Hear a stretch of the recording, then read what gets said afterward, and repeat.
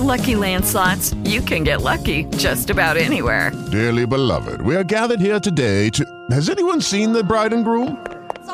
Sorry, we're here. We were getting lucky in the limo and we lost track of time. No, Lucky Land Casino, with cash prizes that add up quicker than a guest registry. In that case, I pronounce you lucky. Play for free at LuckyLandSlots.com. Daily bonuses are waiting. No purchase necessary. Void where prohibited by law. 18+. Terms and conditions apply. See website for details. Welcome to the world-famous Jiggy Jaguar radio program. Raw and uncut, Jiggy Jag, you know how you do it. You know what I'm saying? Keeping it all the way live. Broadcasting live from Hutchinson, Kansas. Well, I'm sitting here with a linguist. I had no idea. I didn't know you were, but I didn't know that you were a wordsmith. Call Jiggy right now. 267-22-JIGGY. Daddy fun. Hey, Jiggy, what's happening, man? Reminds me of that David Bowie song. Jiggy play guitar. It's a great name, man. Thanks so much for having me on the show. Presenting. I'm Mike Massey, and you can catch me on Jiggy Jag TV and see a few of my trick shots there. Thank you very much. Jiggy Jaguar. I never knew what freedom was until I saw you lose yours. Oh boy, oh boy, oh boy. It is the world famous Jiggy Jaguar radio broadcast.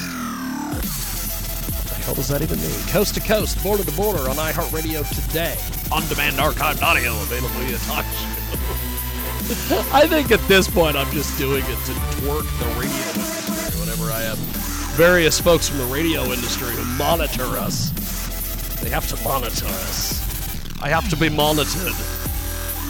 I don't know why they monitor us, but they do. It's so strange. Get a hold of us online over there at jiggyjaguar.com. They've got to check for ideas that I have. Great ideas. They can steal them. And then give me no credit and tell me I have no experience in the business.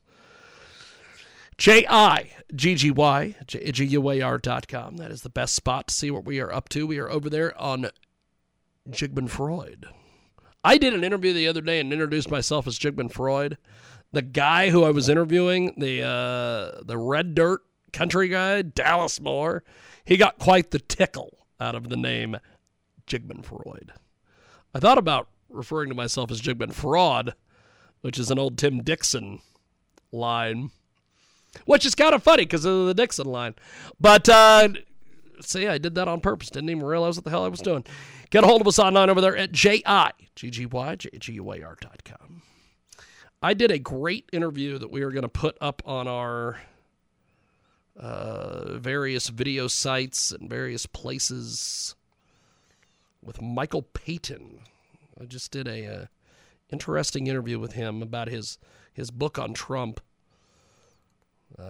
He refers to the liberal media when they call Trump a I don't know what the hell's going on here. I don't know what's happening. Chad. Am I supposed to be talking to somebody named Chad today? I don't know. Who knows what the hell's going on there? Get a hold of us online over there at JIGGY.com. Lots of things happening. I get emails from random people, and then I have to turn around and delete them because I don't know who these people are. It's all very interesting. Ron's Reads. I always get these things from Ron Estes, the guy who is he running for office? What is he currently doing? Is he in office? I think he's running for office. Let's see.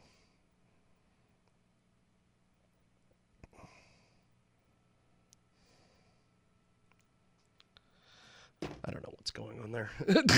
I don't know what is happening here. I'm wearing a pink shirt today.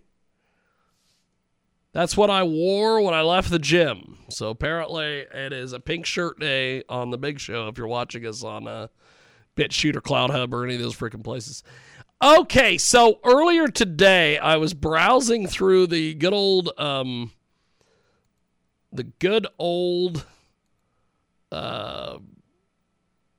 internet. Oh, I just want to read the article. I don't give two craps about their ad block. Looks like you're using an ad blocker. Okay, good. Back to Maine. I don't care. So, I've got a... What in the world? I got to go in here in order to read this freaking article? Okay. So, I don't know. It doesn't matter. I'll do the article later. We've got an incoming guest. We will just go to our guest. They join us live here on the telephone. Welcome to the big broadcast. How are you, my friend? Good. Chad Stewart here. How are you? Pretty good, actually. So, Chad, talk to us a little bit about your background, and then we will get into the topic here. Okay, great. Yeah, I'm originally from Newport Beach, California. I was back east for about 16 years. Did my undergraduate in British literature, European history, grad school, and then was actually an investment banker. And it was about 12 years ago when I had the idea for the Britfield the Lost Crown series, and sat down, spent 4 years and 2,500 hours, and produced the first book, Britfield the Lost Crown. It's a 384-page adventure story that takes place in England, current time. And then we launched officially August 2019. Since then, it's become a national bestseller. It's one of the most awarded books in children's fiction, and it's actually in the top 1% of all books ever published. And we actually believe that we'll outsell Harry Potter within the next 10 years. That's awesome. That is fantastic. We have got a great guest with us today. He joins us live here on our big broadcast. Chad Stewart is with us today. He's the author of the Britfield book series, and he joins us today on the telephone talking a little bit about this incredible book series. So take me through the idea of why you decided to write these series of books. Yeah, that's great. It's actually it's a 7-book series. Travels the world, which is exciting. It starts in England, current time. I think what's great about these books, and specifically different from pretty much everything that's out there, is that it takes place in current time. There is no magic. There is no demigods, witchcraft, superheroes. And so it's as authentic as can be, yet it's this fast-paced adventure series that basically everyone that's read it loves it. Our youngest reader is 7, and our oldest reader is 93, and 55% of our reading audience are adults. And so we've had huge impact across the nation and even globally, as far as Australia, New Zealand, India, and Japan, Italy, England, Germany, France. So it's exciting. And I was dying to do something creative. I was really kind of in that rut, and I think we all are, right? I mean, we kind of get stuck in a rut, or we get stuck in a certain job that we don't really want to be doing. It's not our gift. It's not our talent. It's not what brings us joy. And so I sat down, like I said, spent 4 years and 2,500 hours, and 10 years until I finally launched it. 10 years of hard work, dedication, commitment, trials and errors, frustration, disappointment, rejection, and finally August 2019 it was launched. And so we launched book 2, Britfield and the Rise of the Lion, 2021, and then last year we launched book 3, Britfield and Return of the Prince, which takes place in Italy, and we launched that in September. So I'm now working on book 4. It's a 7-book series. It's going to be followed by 7 major motion pictures, and we're almost into pre-production for the first Britfield and Lost Crown movie. That's awesome. We have got a great guest with us today. He joins us live here on our big broadcast.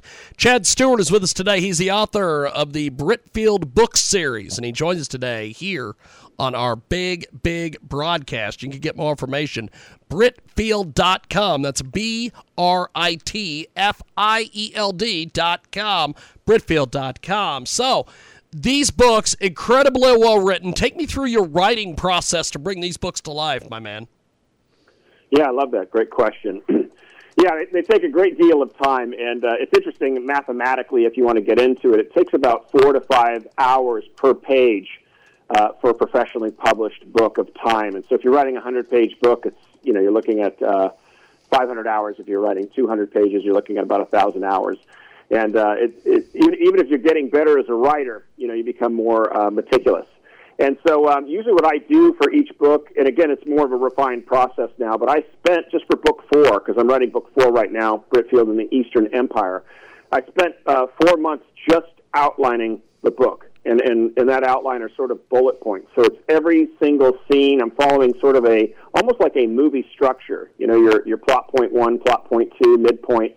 And so for book 4, which will come in around 450 pages, I have 85 scenes. And so it took me 4 months just to outline those scenes, but it was so key that, instead of just sitting down and sort of writing with an idea, I've already worked out the whole story. I have all the characters, I have all the subplots, they're all in the right order, and then I just follow that outline. And so I sit down and I start writing. And so I'm about 65% done right now with book 4, and I've got about 30 more scenes, so I'm excited. So I try to write a scene a day, and then what I'll do is once I'm done, I'll edit everything, and then the editing process is really about 80% of the time. So the hardest part is writing it, but the longest part is the editing, because you'll keep going through your draft. You'll start at the very beginning. It's like combing matted hair. You start at the very beginning, you come all the way through it, you take a break, come back, come all the way through it, and every single time you're coming through it, you're just trying to make it tighter and cleaner and faster. You try to use as much vocabulary as you can. You're not trying to be repetitive, and so yeah, that's part of the process. That's awesome. We have got a great guest with us today. Chad Stewart joins us here in our big broadcast. Amazing author of the Britfield book series, and he joins us today here on our big program. So when did you decide that you were going to do this as a book series, or was it always going to be a book series? No, it wasn't. Again, another great question. When I was writing book 1, I just had the idea. I was an investment banker at the time, and I was sent down to this boring seminar in Providence, Rhode Island. I was back east in Wellesley, Massachusetts for 16 years. And so I started to drift because it was so boring, and I started to doodle. And I doodled a circle with 3 lines, a basket, a boy, and a girl. And I wrote The Boy and the Balloon, and that's when that idea sort of sparked in my mind. And I thought, gosh, that'd be a fun story to write. I'm a British literature major. I lived in England off and on for about 2 years. And I thought, what a great place to start it. I started up in Yorkshire, Northern England, and then the story goes to Oxford, Windsor, London, and finally to Canterbury. But at the time, I was only thinking just one book. But by the time I got to the end of it, 384 pages, I thought, gosh, I really have a series here. And I thought, why not travel the world? And so book 2 is in France, book 3 is in Italy, book 4 is in Eastern Europe and Russia, book 5 will be in Asia, book 6 will be in South America, and then book 7 we bring back to the United States. That's awesome. It is a fantastic guest. He joins today here on our big program, the author of the Britfield book series, Chad Stewart, with us today. He is absolutely amazing, and he joins us here on our big program. So what has been some of the feedback that you've gotten on these books so far? Absolutely love it. We've been getting feedback, not just across the nation, but across the globe. I received an email a couple weeks ago from a woman, probably in her 40s, from the Netherlands, and we shipped out book 3 to her, at the cost of like $50. And she goes, I absolutely love your series. She goes, I've never read anything like it. And I thought, wow, just that alone is a compliment. We received feedback from a 14-year-old high school student in Virginia about a couple months ago that loves the series. And just finished book 3, and she says, you're now up there with Lord of the Rings, which I thought was an amazing compliment. We had some reviews that say it's a combination of C.S. Lewis and Dan Brown, which I thought was amazing. That's awesome. I've had so many students and children say that it's their favorite book series, which I think, again, too, is just a massive, huge compliment considering the plethora, of amazing authors over the last couple of centuries. And so, yeah, the feedback has just been incredible. There's a woman in, I think she was a homeschool mother from Arizona maybe 3 weeks ago, and she said, she'd been looking to find something good to read because there's so little out there. It's all compromised, it's all agenda-oriented. And she goes, I found the Britfield Lost Crown series. She goes, I absolutely loved it. She goes, I read it in one day, 384 pages. She goes, it reminded me of Oliver Twist, Sherlock Holmes, Victor Hugo, and Harry Potter. I thought, wow, that covers the gamut. That's pretty badass. We have got a great guest with us today. He joins us live here on our big broadcast. Chad Stewart is with us today. He has got this incredible book series. You can get more information, Britfield.com. Chad Stewart with us today, and he joins us live here on our big program. So what authors would you consider to be like a mentor or somebody that you pattern your books after? Absolutely. Yeah, I was hugely influenced by Charles Dickens. I'm a big Charles Dickens fan, and I think Britfield the Lost Crown series might be closest to that, just in the sense that, when Charles Dickens were writing those stories, they were sort of realized fiction. They were in current time, current places, London, based on real stories, real people, and he just sort of fictionalized it. And I think it's very similar to what I've done with the Britfield the Lost Crown series. It's present time, it's happening right now, real characters, people that I've either met or know of, and we incorporate history, geography, art, architecture, and culture into the book. So as a child is reading it, as an adult's reading it, they're learning about all these things. It's about family, friendship, loyalty, and courage. And we also hit the 4 C's: creativity, critical thinking, communication, and collaboration. And so that's everything that are packed into these little fast-paced books. And so Charles Dickens, big C.S. Lewis fan. And then I love Jane Austen, from the sort of English side, from the sort of romance, the story, the conflict between the different classes. And then I'm a big Bronte fan, too, Wuthering Heights and Jane Eyre. So those are some of the authors that had huge impact on me. That's awesome. We have got a great guest with us today. Chad Stewart is with us. He joins us live. He's the author of the Britfield book series, and he joins us today here on our big broadcast. You can get more information, Britfield.com. Britfield.com. So what makes your books different from others like it out there in the marketplace? Yeah, and I would think if I could pin it to some other stories that are out there, that's great. And I sort of struggled to do that. I think it's quite original in some ways. And I think what's original, number one, especially in today's day and age, is that it takes place in present time, and I don't use any of those devices. Like I said, there's no magic, there's no superpowers, there's no wand to wave, there's no magical cloak, there's no spell, there's no flying. And so they're as authentic as they can be, and I do a ton of research. In fact, I'm researching every single day when I'm writing. I'm pulling up train times from London to Oxford. I'm pulling up maps. How far is the distance? I'm pulling up pictures to describe certain buildings as accurate as possible. And I'm trying to make everything as authentic and real as possible. So I think that's great. I think the fact that really it's the foundation of the whole story is about the importance of family. That's the foundation. That's the thread that runs all the way through it. Family, friendship, loyalty, courage, and faith. And I think so many books have kind of gone off that reservation. And they're really kind of a flashover substance. And I think once you read Britfield the Lost Crown, you start to look at some of these other top bestsellers, and they seem almost a little bit silly, in my opinion, because they use those devices. And you're thinking to yourself, the main characters, Tom and Sarah, it's like, they didn't have a wand to wave, or they didn't just fly or walk through a wall, or were able to transport themselves in time.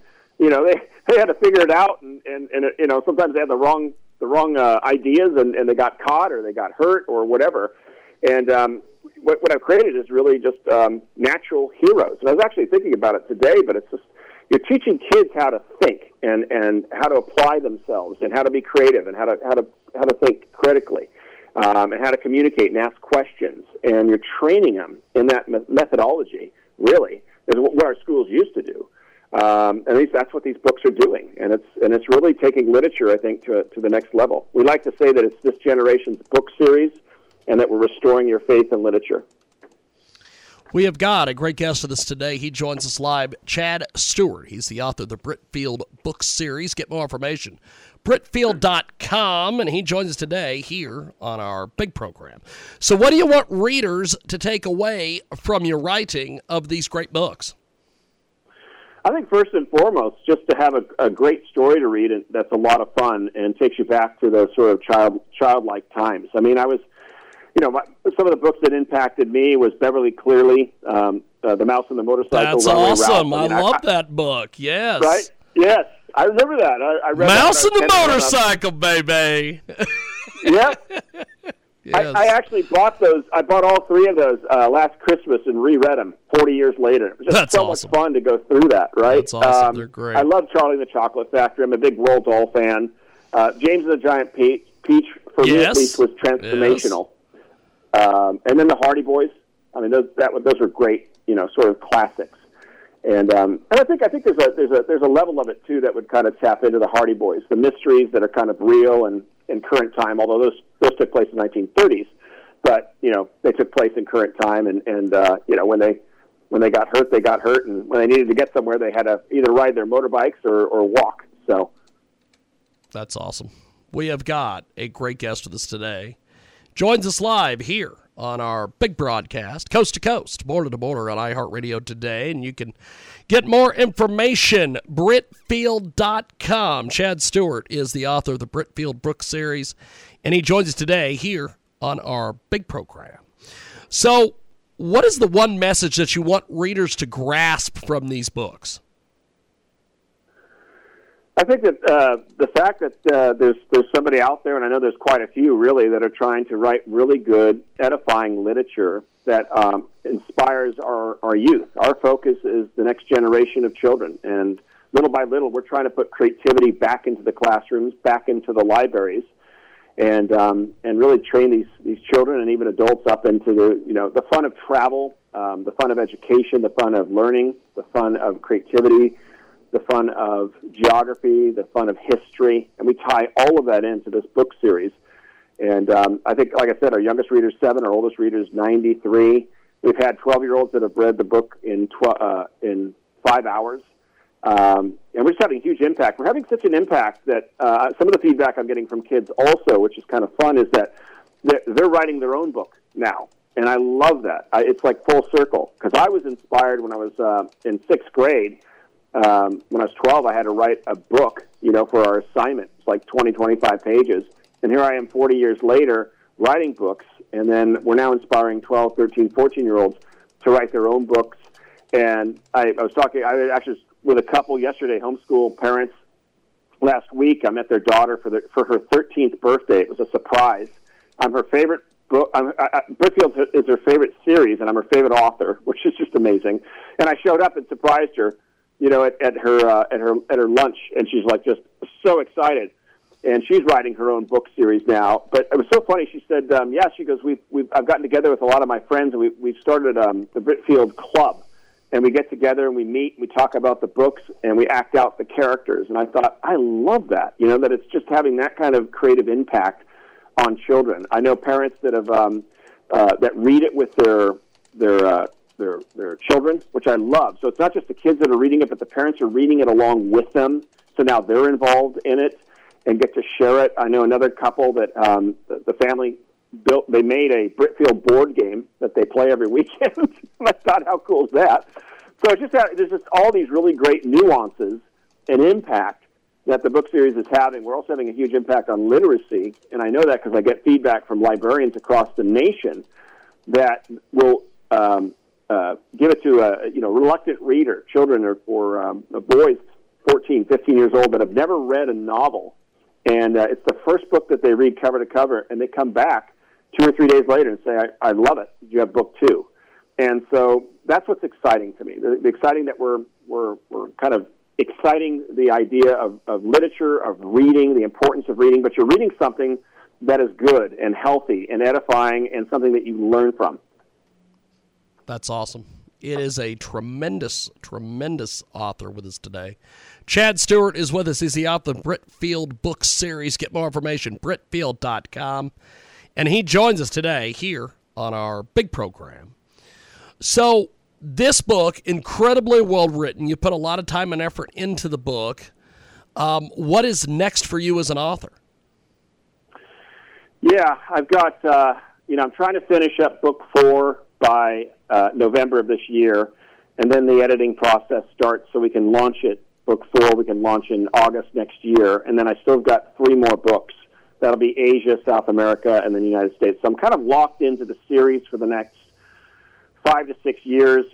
We're in development and almost pre-production for the first of 7 Britfield movies. We believe that the Britfield movie will be one of the highest-grossing films in cinematic history. And if all goes well, the first of 7 movies will be launched in November 2025. We actually developed a theatrical play based on book 1 specifically for elementary and middle schools. And we piloted it last October at a school in San Diego or Southern California.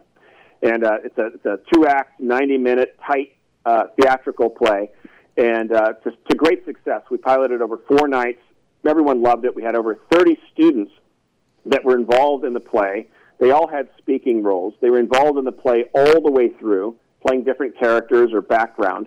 And so we're also trying to kind of impact and revive theater in schools and get away from the sort of nonsense of musicals, no offense, but that's about 90% of it, and that alienates about 90% of kids that want to go out for theater. Yes. And get back to the roots of just an actor's play, real acting and a real story, not this fantasy and fiction. That's awesome. We have got a great guest with us today. Chad Stewart is with us. He's the author of the Britfield book series. Get more information, Britfield.com. And I really appreciated you making some time for us today. This has been an incredible, incredible interview. Thanks for making some time. Thanks for writing some incredible books. And thanks for being on the broadcast, my friend. Hey, I appreciate it. You had great questions. You gave me plenty of time to answer, and thank you so much. And, Godspeed to your audience, and just have a great fall. Definitely. You too, my friend. I will talk to you soon. Have yourself a blessed day, my man. Okay. Appreciate it. There he goes. That is Chad Stewart, the author of the Britfield book series. And that wraps it up here for this segment. And we are going to get it figured out on the other side. You are listening to the world famous Jaguar Radio broadcast. Back here in a few moments. Okay, we are back live here with Roger Homefield. We've gotten our issues resolved on our internet end of things. And we don't have a guest coming up here for at least another so-called minutes. So we may go a little longer with Roger Homefield. We have got the fantastic Roger Homefield. So first of all, earlier today, I was watching a little bit of this censorship hearing that turned into them wanting to censor someone. RFK Jr. was up there being he was on the record, not that old Greta Van Susteren show from Fox News, but he was testifying on internet censorship. And in the middle of this testimony, Debbie Wasserman Schultz, who I cannot stand, I can't stand, turns around and wants to censor him. I'm like, you literally cannot make this up. Part of this is he was talking about the disappearing middle class, which Democrats don't like that either. Mm-hmm. They don't want to talk about that because it's supposed to be the elites and then the poor. No, we don't talk about those people in the middle. So it was quite the deal. So I wanted to start there with you today. With the censorship, or yes, with the whole thing, and then we'll get into the stuff that you've got prepared statements, I'm assuming. Well, but censorship, you've got the border, you've got energy, right? It's like one of the dozens of issues, right? Yes. And we could spend the rest of our time on Earth parsing each one and pulling our hair out and saying, why are they doing this, yada, yada, yada. But it's all connected to one thing. And we've got to get right to the heart of it. I mean, sometime down the road. No, the censorship is disgusting. It started the day before the election. The New York Post, one of the most respected, one of the older newspapers in America, came out with a spot-on, accurate bombshell write-up which was promptly, have you ever seen this before, Jiggy? It was a complete blackout. It wasn't on social media. It wasn't on TV. It wasn't like anywhere. It's like they literally were able to get all of media to seal themselves up at once. Now think about that. All the different aspects of media, they were able with a snap of a finger to just get that, to tell them, you don't pass that story on. Don't just bury the story. The election would have absolutely been different had that been revealed to the people. So once again, that comes back to, was there election fraud? Well, are you talking about on the day of the election or in general? There absolutely was. But anyway, go ahead, Jiggy. So, besides all this, what else is going on in your world? Oh, you don't want to know. On one hand, I'm worried about the end of the world, right? And on the other hand, I've got my softball game. And at some times, I really don't know which one is more important. No, I know that sounds glib and silly, but this senior softball thing is like an alternate reality. Okay, and it was bases loaded, 2 out, and I didn't do the deal. Okay, so I'm not happy about that. But it keeps you challenged all the time. No, Jiggy, it's been driving me nuts for a long time. That's why I had this long list. We don't have to go through all of them, obviously. But there have been so many things that we have given up as Americans and as a culture, as the left, you give them an inch, they take a mile. And they're very orchestrated. They're cohesive. We don't have anything. We don't even have a dirty tricks department. We need a department to just offset them or to defend against them. But can I just go down the list? Yes, let's go, baby. Let's go. We got time. Let's go. It's called stretching, folks. By no means is this everything. This is just something that came right out. They destroyed the American way. Christmas. Years ago, they said there's no war on Christmas, which means there's a war on Christmas. That's exactly when they said there's no war. That's what it means. There was a war on Christmas. I remember when the towns used to have lighting across the street in every town. And you know something, ladies and gentlemen? Oh, am I not supposed to say ladies and gentlemen? Well, that's too bad. Ladies and gentlemen, we used to have all kinds of Christmas lights. And the music was the one time a year where people actually listened to spiritual, beautiful music together, especially because the music today, it's just not like that. It doesn't have that tenderness. It doesn't have that love in it. So Christmas is really a great thing. And what people don't realize, it doesn't even matter about what religion you are. It's a national holiday.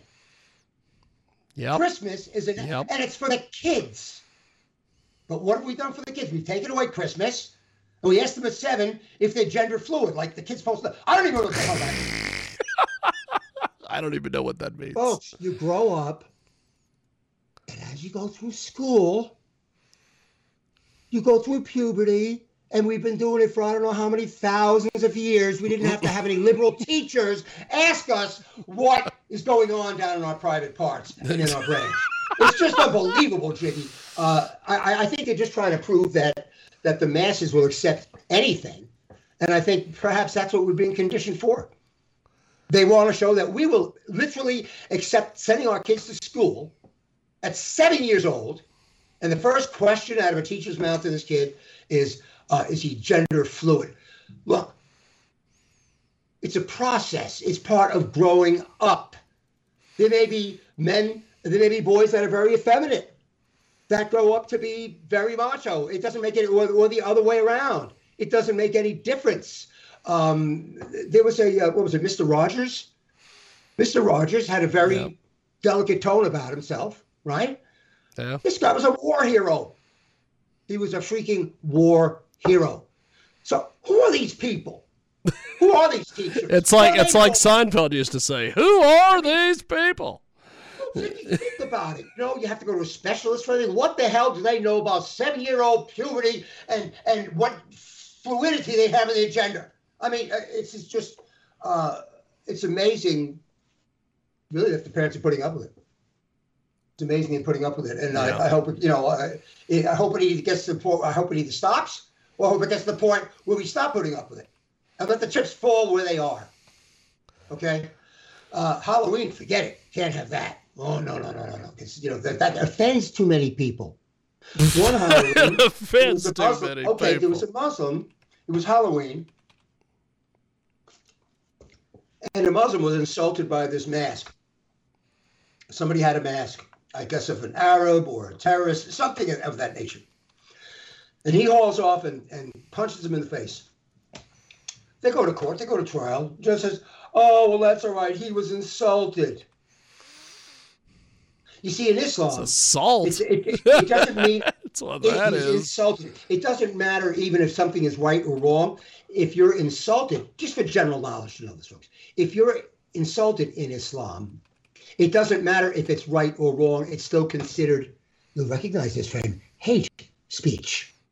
If they don't like what you say about them, right or wrong, true or not, it's hate speech. And it could be off with your head. So in these ass clowns we have here in America, all you hear about is this hate speech, hate speech. It's the people with the little stop the hate signs in the yard. They're the ones doing all the hate. But it's just, it goes on. Okay, the Boy Scouts. We don't have the Boy Scouts anymore. I mean, I don't know if we don't have them. Maybe they're very diminished, or you don't hear about them or see about them anymore. I can't imagine we have Cub Scouts anymore. And it began with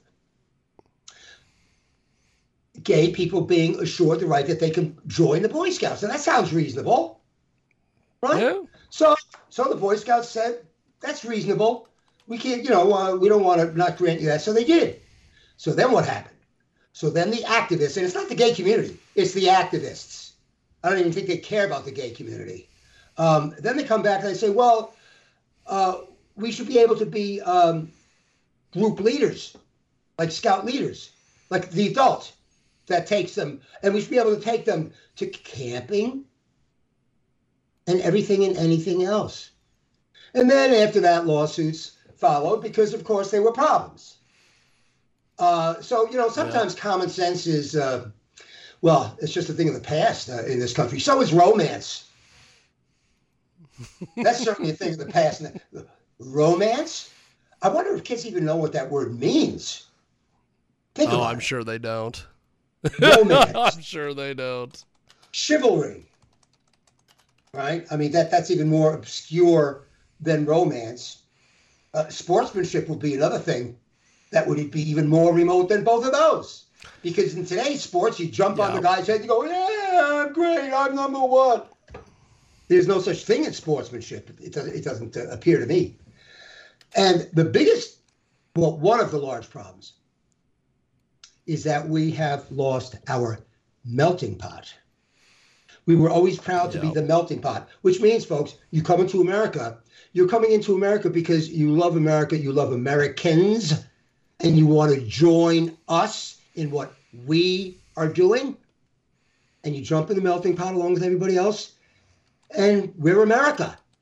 We're not all these separate little groups, this multiculturalism crap, which they try to pour on everybody as being, such a wonderful thing. It's not a wonderful thing. It's intended to split the culture, period. Merkel and I think it was Macron, and I remember this well because I cross-referenced it because I had the show at that time. They said that multiculturalism was an abject failure.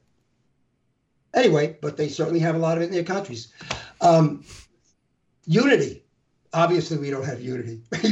Unity? What does that word? Unity? Kind of like who was the football coach? The playoffs? The playoffs? Playoffs?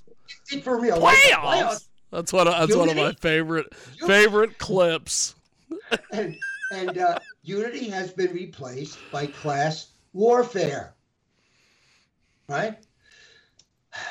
And what really breaks my heart, and I'll tell you the lizard story one time because it relates to this. The lizard story? What's the lizard story? I found these big placards in the garage to guide the lizard out of the house. And these were like 14-year-old placards from the protest days of the Tea Party. And one of the big placards said, "Stop killing the American dream." They've been killing it all along. That is their very intention. That's why they attack everything that's important to this country, whether it be the things that we just talked about, or patriotism itself, respect and civility. We don't have that either. These are all the things that we're losing. This is just a little pittance of things here on this list. They will probably say, oh, well, that's Trump because he's so nasty. No, that's not what I'm referring to. I don't think. It started back, remember when Bush was president and the White House press corps were literally like a room of hyenas. Of course, they were no better with Trump. You know, they got warmed up with that. But room full of hyenas. There's no civility. There's no respect. I hope I didn't go over the top in your estimation last week when I No, you're good. I called him Mr. Root. You know why? I've never met the man. So I call him Mr. Root instead of Wayne. I love it. I mean, you know, it's called respect.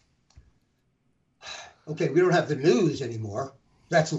We can kiss our arses goodbye with that. And you know, when Trump first came out and he said the fake news, I think a lot of people, even we supporters of him, thought in the very beginning that he was going maybe a little over the top with it, that a little far. And no, that wasn't the case at all. The case was that it's far, far, far, far, far, far worse than we ever suspected. You know, I mean, especially now we find out about the spying and everything. So the fake news, it's worse than fake news. It's an agenda-driven news. It's a propaganda news. It's like TASS. It's like TASS or Pravda that we learned about in Russia. They're not only no better, they're worse. They're worse because who would suspect them? You know, they're supposed to be an American press. That. So that's really quite distressing. The FBI, oh my God, please. I know it's not everybody. It's not all you guys. I'm sure it's not even a majority. Let's not hope. But let's just say it used to be bum, ba-dum, bum, ba-da-dum, bum, bum, right? Now it's more like bum, ba-dum, bum. It's really a disgrace. I mean, they're just overtly indicting people that wanted to come out and speak against Biden, that have some whistleblower information. And it's not even done in the dead of night or anything. It's really like they don't care. They don't care what we think. They don't care. And apparently, you know, there are not enough strong Republicans to make them care, or they would all have their arses parked on the Capitol steps singing Kumbaya like the Democrats. Oh, you know, the Democrats, boom, they show this unity and they're not going to leave and they have their demands. And yet we have all these outrageous things that happen to us. And where are they? I mean, yeah, we've got Jim Jordan and Devin Nunes, and sure, yeah, we've got, what, a dozen or so? It should be all of them. All of them. They are AWOL. They're all missing in action. Then they want your money. It's, well, what next do we have here? The CIA. Yeah, the same thing. But one thing, I got to thank John Brennan for this, because he's at my all-time, he should be one of the first to go to prison as far as I'm concerned. He should be one of the first to go to prison. Oh, absolutely. He was in all this crap with the spying and everything, but he was responsible for there being a document of the memo that Hillary Clinton, and he told this to Obama and Biden because they were in the room, and he's reading the memo. I don't know if he was reading it or just paraphrasing it, and told them that Hillary, in an attempt to distract from her 33,000 emails, was concocting a plan to hook Trump with Russia so that they could frame him and try to unseat a sitting president. But if nothing else, it would deflect the story away from her emails. Now, I'm not making this up. This is true. This is fact. How many Americans know this? Not enough. That's for sure. So it goes on and on. Then you got the IRS. You remember Lois Lerner of the IRS? Jiggy? Yes. Unfortunately, right? I do. And it came out that they weren't giving the tax breaks to the Tea Parties that were nonprofits. Do you remember when Bill O'Reilly, at halftime of the Super Bowl, interviewed President Barack Obama? Yes. And he asked him about this. He says, well, Mr. President, isn't it just a little bit of stuff maybe that went on there against the conservatives? And Obama, no, not even a smidgen. Not even a smidgen. You know, there has never been a smidgen of truth.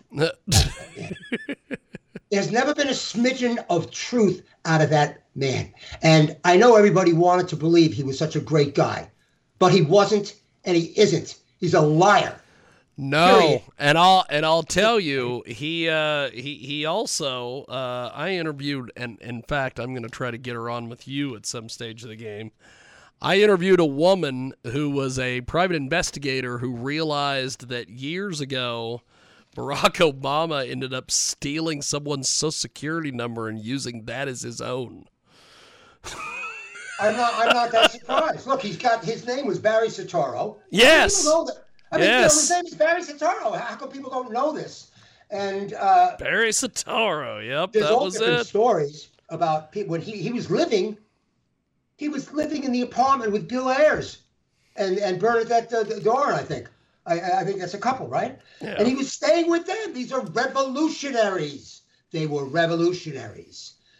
And somebody said they met him, and he was talking to him, and he said, "Yeah, he's going to be president one day." Anyway, we can go on. There's a guy, Tom Fife, that had an incredible story, but I won't get stuck in the mud there. Elections. We don't have elections that we used to have. We used to have real elections, folks. They were over at 10 p.m. They were over. Yep. Okay. Then we had this debacle with Bush and a climate whack job and Gore.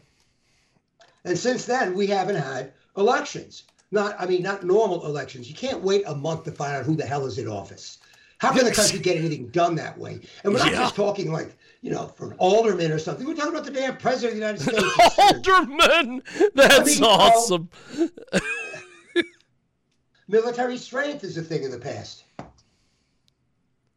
I mean, the first thing Obama did, and I'm finally hearing other people saying it, is that every single thing, because I used to tear my hair out with this, I said, every single thing that Obama did weakened America. Weakened America.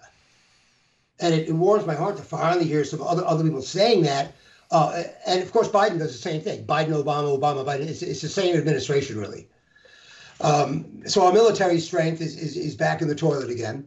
Whereas with Obama, it was the rules of engagement, what these guys had to go through in Afghanistan and such. They were getting picked off, and they couldn't do anything because they weren't allowed to wake up the civilians with noise of gunfire. Anyway, I'm not going to get off the path with that. But our military strength is taking a dive after Trump had it really built up. But where is their attention on gender? On all this nonsense? I mean, is the 18-year-old Navy guy supposed to be thinking and wondering about the other Navy guy that's like on the bunk bed just above him? I mean, this is all a distraction. The military is there to kill people that want to kill us. Yep. It's not a playground. It's not a social engineering laboratory. Unbelievable. So our military ability I'm sure we have the military ability, but we certainly don't have the leaders in there now either. And we are getting light on the armor. Gee, could you imagine if Trump would have told people that we're low on ammunition? I don't think that would have gone over too well. Safety. Oh, just a little one. Here, what is this on the list? Number 17 on the safety. Look what's happened to your safety from the day Biden was elected. Yep. I rest my case. I mean, the things that make a society, a civilized society, is how we treat our kids, how we treat our old, and if everyone can live in safety and going about their business. That's gone. I mean, maybe okay for me. I'm 6'1", I live in Florida, but it's like I said the other day. What would happen if I had a red Trump hat on and I decided to go for a stroll in Times Square? You think I would make it out of there with that hat? No. Or my head? No. And I have to question, so there we go. So our safety, lawfulness, well, it goes right with that. What we see today going on, and it's still going on, and no one is still doing anything about it. The video of people just walking in, walking out with all these bicycles. And then we hear the stories about how if you're a security guard or a manager of the store or whatever, an employee that tries to stop them, you get fired. Good Lord. I mean, you can't make this up. And it's been consistent. It's been consistent. So basically, you tell a security guard that's supposed to secure the store, just let him come up and take what they want, as long as I guess it's not more than $950 or some insanity. So, look, I am allergic to BS. And that's kind of why I literally am allergic to it. I bet a lot of people are. And I had a friend, he drove Greyhound bus. He was a musician in Canada. He's passed on now, so I can tell the story. He asked me not to because he didn't want to get in trouble.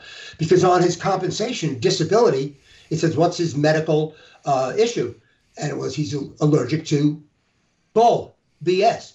So they recognize it. So anyway, that's really how I feel about things. I can't really cope with, let's say another way is saying I can't cope with insanity when I don't understand why other people are having as difficult a time as I am in coping with it.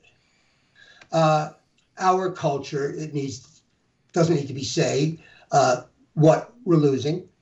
The culture, of course, in general, we're losing, whether it's Christmas or Halloween or the Boy Scouts or any of those other things that we mentioned just a few minutes ago. It's the very heart of what they're trying to destroy. They being the leftists, those that would do the bidding of the New World Order, those that hate America, anarchists, communists, socialists.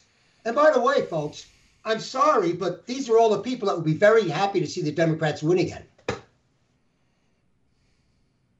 What does that tell you? Is that the team you want to be on? No.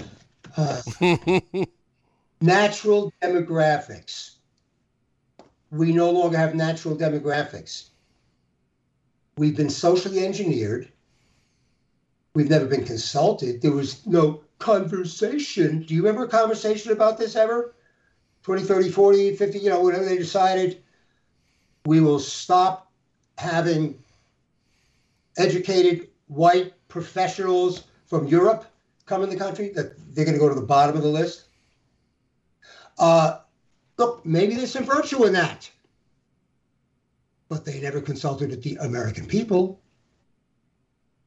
So the demographics in this country are completely turned upside down, which into itself is okay if it was natural. But I don't like to be socially engineered. I don't like the country to be socially engineered. And that's what that was. And like I say, it's really amazing. Nobody talks about it. But why wasn't that a debate? Why wasn't it discussed? Why wasn't it voted on? But it wasn't. So we've lost our natural demographics, and we're continuing to, with the rate that the illegals are gushing in on the southern border. Now, look, these are not like your husband, wife, and little child like in the Magnificent Seven. I used to be so proud to be an American that, our guy, that it was always like, the thing about America is that you could have a husband, wife, and a little child and be safe. And that was the difference between us and a little village in Mexico where they had the banditos running around. It was craziness, right? Right? And it's like, we were the sophisticated ones. We didn't have that happening here. Well, we sure as hell do now. The economy is number 21. Where do you start and end with that? I mean, once again, in 2.5 years, they've decimated the best economy we ever had. The numbers were the best for Latinos, for African Americans, blacks, I still don't know what words to use there, Asians, whatever. It was better for everybody. And, they call Trump the racist. Trump has been saying all along that his policies are for everybody. Yeah. They're for everyone. So they don't want to get it because they simply don't want to get it. They don't want to hear that part of it. But nonetheless, that's part of their narrative, part of their crap. What do we have next? The energy independence. Unbelievable. For a spit in time, I tried to get out of music. I became a commodities broker and oil, and I'm very familiar with this. And I remember a long time ago when we wanted to drill and the Democrats said, no, heck, that would take 10 years. Well, hey, time passes like in a split second anyway. But to go from energy independent to where we were going to actually be energy dominant, exporting energy, to now having to get it from Venezuela, it's beyond comprehension. It's only so that they look good to the base, to the rabid, crazy base that's anti-everything, anti-oil. Oh, no, so we're not drilling, but we'll get it from those that are. And that's supposed to be okay. That makes it okay. Absolute insanity. Absolute insanity. Energy independence, yeah. Well, and the thing is, if Trump came back, we could get that back very quickly. Not that quickly, because for these companies to start up and all this gear and everything, it's criminal what they've done to this country. Especially because in my estimation, it's all by design, it's all intentional. And what does that mean? That's treason. That's how I see it. They want to come pick me up for that? Bring it on. But to me, that's treason. What else do you call it when you're working against the United States of America and you're in the government? And that's what they do. That's what they do. Oh, here's another one. 23, parental control.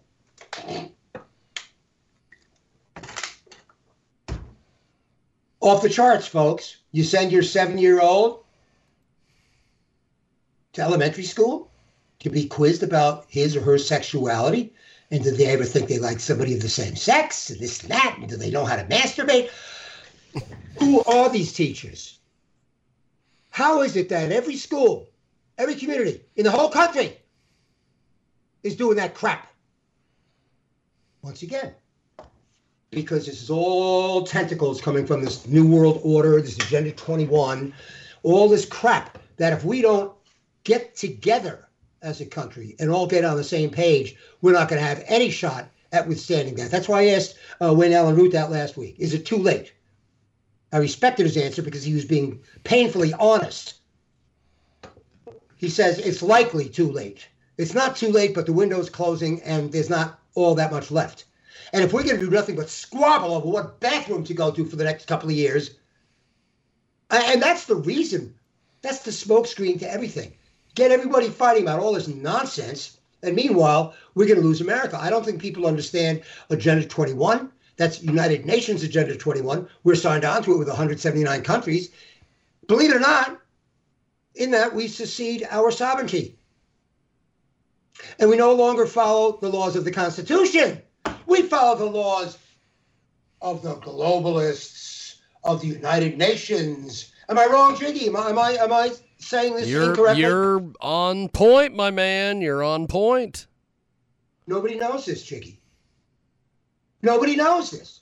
And, oh boy, I wish I didn't love the country so much, but I just had such a great childhood. Such a great childhood. Superman, Truth, Justice, and the American Way, and I was always proud of that. Look, I'm not naive completely, folks. I'm naive, but not completely naive. I know we did some bad things, and there's things behind the curtain, and there's things under the rug. But for the most part, we were the moral leadership of the world. We're not now. We're not now. I mean, it used to be that the American dream, if you were a political prisoner in the middle of Timbuktu or wherever, and you're in the middle of a political prison, at least that political prisoner was able to dream about what would happen if he escaped or a genie came and somehow he got to the United States of America and he could be free. He could at least have that stinking dream in the cell. And now we can't. You know why? Because we have our own stinking political prisoners. The January 6ers. Who are suing, I understand they're suing CNN or someone. I hope they just sue them out of existence once and for all. You know how many incidents you need with that Sandman kid? Like, enough of this, really. What's the next number we have here? Parental control. Yeah, so the parents, Jiggy, they never would have learned anything about it if it wasn't for the pandemic homeschooling thing and, over the internet. And then when they were outraged, what happens? Oh, the soft-spoken Garland, Merrick Garland. Oh, yeah, he's so sick in the FBI on parents because they have the balls and they care about their kids and they love their kids enough to go to the school board. It's not easy to speak publicly, ladies and gentlemen. It's not easy at all. Even for me, I was a professional, I was an entertainer. It's not easy to do it. And especially in a setting like that, where you're standing up and, the way they got the room set up now is, and it's very difficult for these civilians to get up there and talk. They're tremoring. They've got pages to read. It's very difficult for them. And so what do these SOBs do? They sick the FBI on them. There's no other people more important for the FBI to spend their time with, right? American pride. I mean, I have American pride, don't get me wrong. But they don't want you to. Nope. They don't want you to. That's why don't stand for the flag. Sit down, remember all that crap? Look, this all comes together, Jiggy. This all this stuff that's been happening is because they're trying to rot our country from within. And unfortunately, they're doing a very good job. There's no pushback. And when there is pushback, you have the parents with the FBI, and you have, I brought this up before, the Proud Boys and the Oath Keepers. Now, I'm not going to testify to the agenda of each and every one of everyone that were in those groups, but I know a little bit about it, and I think there's a substantial chance that they completely railroaded, all right, accused of being white supremacists. Enrico Tarrias was the founder of the Proud Boys. And he was not the only Latin or black there. So what does the left say? Oh, he doesn't count because he's just a useful idiot for the white supremacists. You see how that works, folks? You can't win with that. Yep. They're revolutionaries. They want to kill America. They hate America. And they probably hate you too. If you love America, they hate you too. If you love Christmas, they probably hate you. They're sick. And Christmas was for the kids. Like they care about today's kids, right? With the Democrats, all they go, oh, the children, Pelosi, the children, it's for the children. No one has ever done more damage to American children than this abominable administration. They should be held accountable. They should go to prison. How many thousands of our kids are going to be screwed up for their entire lives? A generation of them? I mean, this has been going on for quite a while. They've been politically polluted to hate America. They've been racially, sexually completely confused. Like, oh, well, maybe we should try that because, hey, everybody is celebrating the rainbow. Everybody celebrates the gay pride. I want to be hip. I want to be like my peers. I want to be as good as everybody else. I guess, I want to be a girl. And they don't damn well that's what they're doing. I mean, come on. When you celebrate it, and then you go, oh, what choice? It's just, how are they allowed to ask any of these questions when you think about not too long ago what would be considered sexual harassment in school? So in other words, you can ask a 7-year-old if he thinks he should be a girl, and do they know anything about masturbation and this and that. But if you winked at one of the girls in the school or asked her out on a date, you might get hit with a sexual harassment complaint. Yep. Do we see what's going on here, folks? So you get a sexual harassment complaint, but it's okay to walk into a girl's bathroom or locker room. And it goes on and on. But I don't know at what point everyone will stand up screaming for some common sense, you know. And somebody said the other day that the conservative thing, it just really is about common sense. And that's really all I've ever thought about regarding Trump. The other stuff, you know, his style and this and that, I find it entertaining. I used to cringe sometimes and I was afraid that it would hurt things, but I got over that. I said, no, let him do his thing. Or he got us to this point. If we love what he's doing, who am I to complain and criticize how he does it? Just get it done, because I'm too nice a guy. I'm a nice guy. I would not have gotten a lot of the things done that he got done because he had to really push to get things done. Like the wall, when they wouldn't give him a dime for it. So to me, Trump is nothing more really than common sense. He's been saying that all along, and I think he's absolutely, absolutely correct. American pride, American, you know, they're all a little different. They're not the same. American pride, American stability. Oh my God. The instability in this country, I guess there was a lot of instability on September 12th. We didn't know if we were going to get attacked again. And those were not good times whatsoever. And the anthrax was a terrible, terrible thing. But for a protracted period of time like what we have now, you don't know what's going to happen with the dollar, with the oil, with our enemies, with the, you know, it's with the kids. It's just we're surrounded by insanity that's being foisted on this country. And so stability is the last thing we have in America. And it's painful to say that. It really is. How about American leadership and America's role as a superpower? We may as well have Clarabelle running this country. And Mr. Bean in the administration. Have you seen the people in the administration? And their qualifications are nothing more than, oh, well, this one represents, I guess one is a transgender female, and it just goes on and on. Look, that's fine, folks.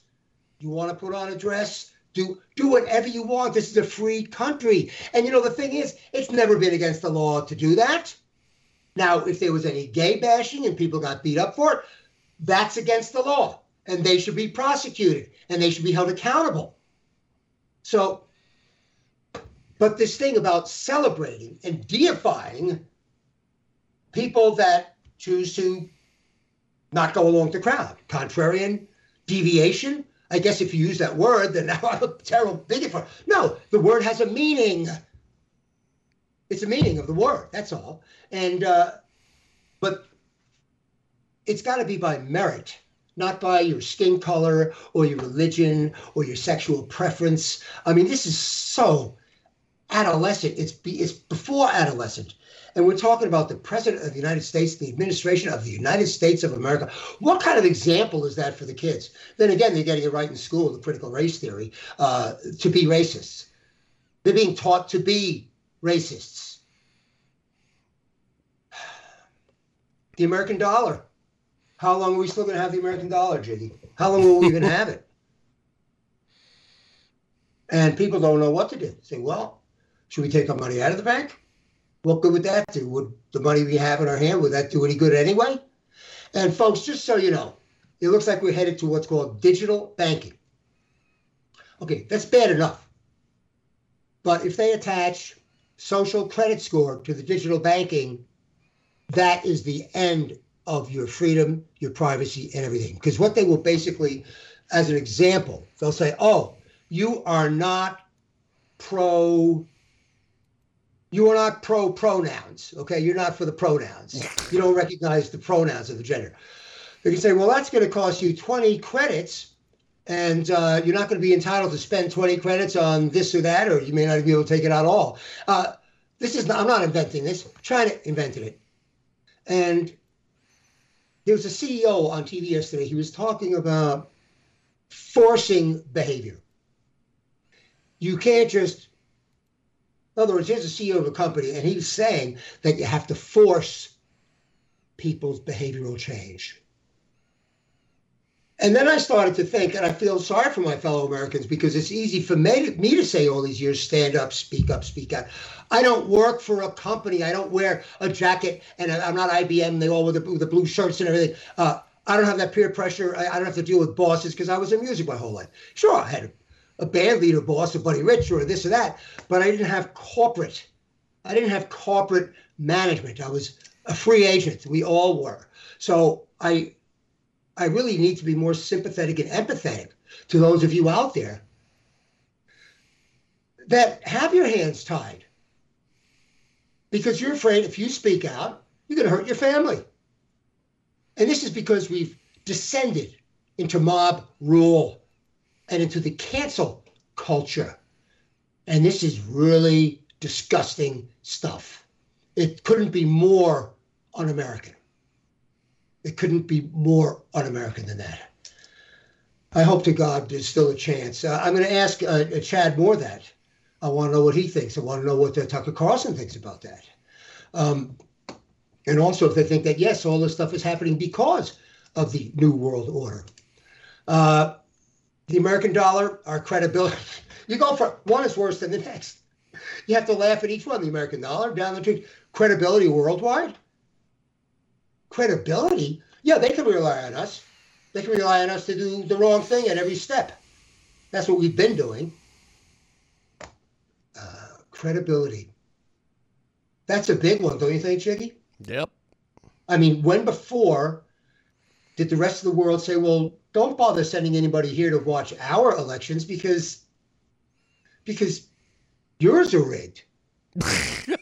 Well, they are, and they are. They're slanted, and it's just overall with a whole bunch of reasons. So American leadership, we cannot continue to have people the quality with the likes of Kamala Harris as a vice president. Biden, forget the age thing, folks. Forget the age. The age is meaningless. He was a jerk 50 years ago. It's all on tape. You can see it. And there's a wonderful video I love that he's extolling his prowess of intellect to this room full of people and telling them how he was the head of the class and he did this and he did that. And he literally was like listing all these things. Every single thing was a complete lie. Now, doesn't somebody freak you out that's capable of doing that? And that is our president. I knew one, I had a friend like that. Obviously, I won't mention his name. And he always made up stuff.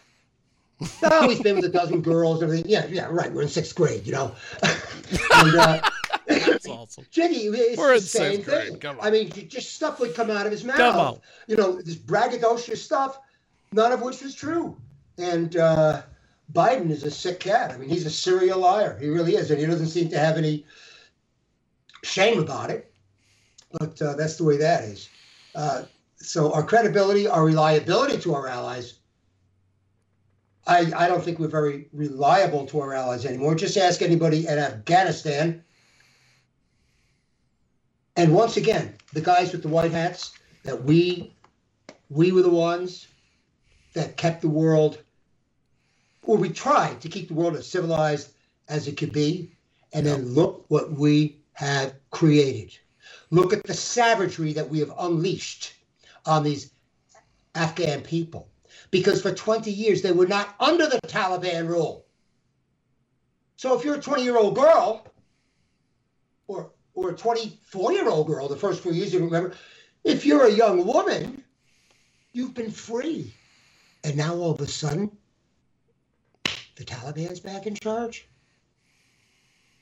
And the suffering, the anguish that they're going through, and they don't talk about it at all in this country. They don't talk about it at all in the media because they know nobody could take it.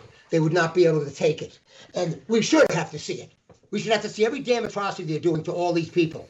You know why? Because we are responsible for it.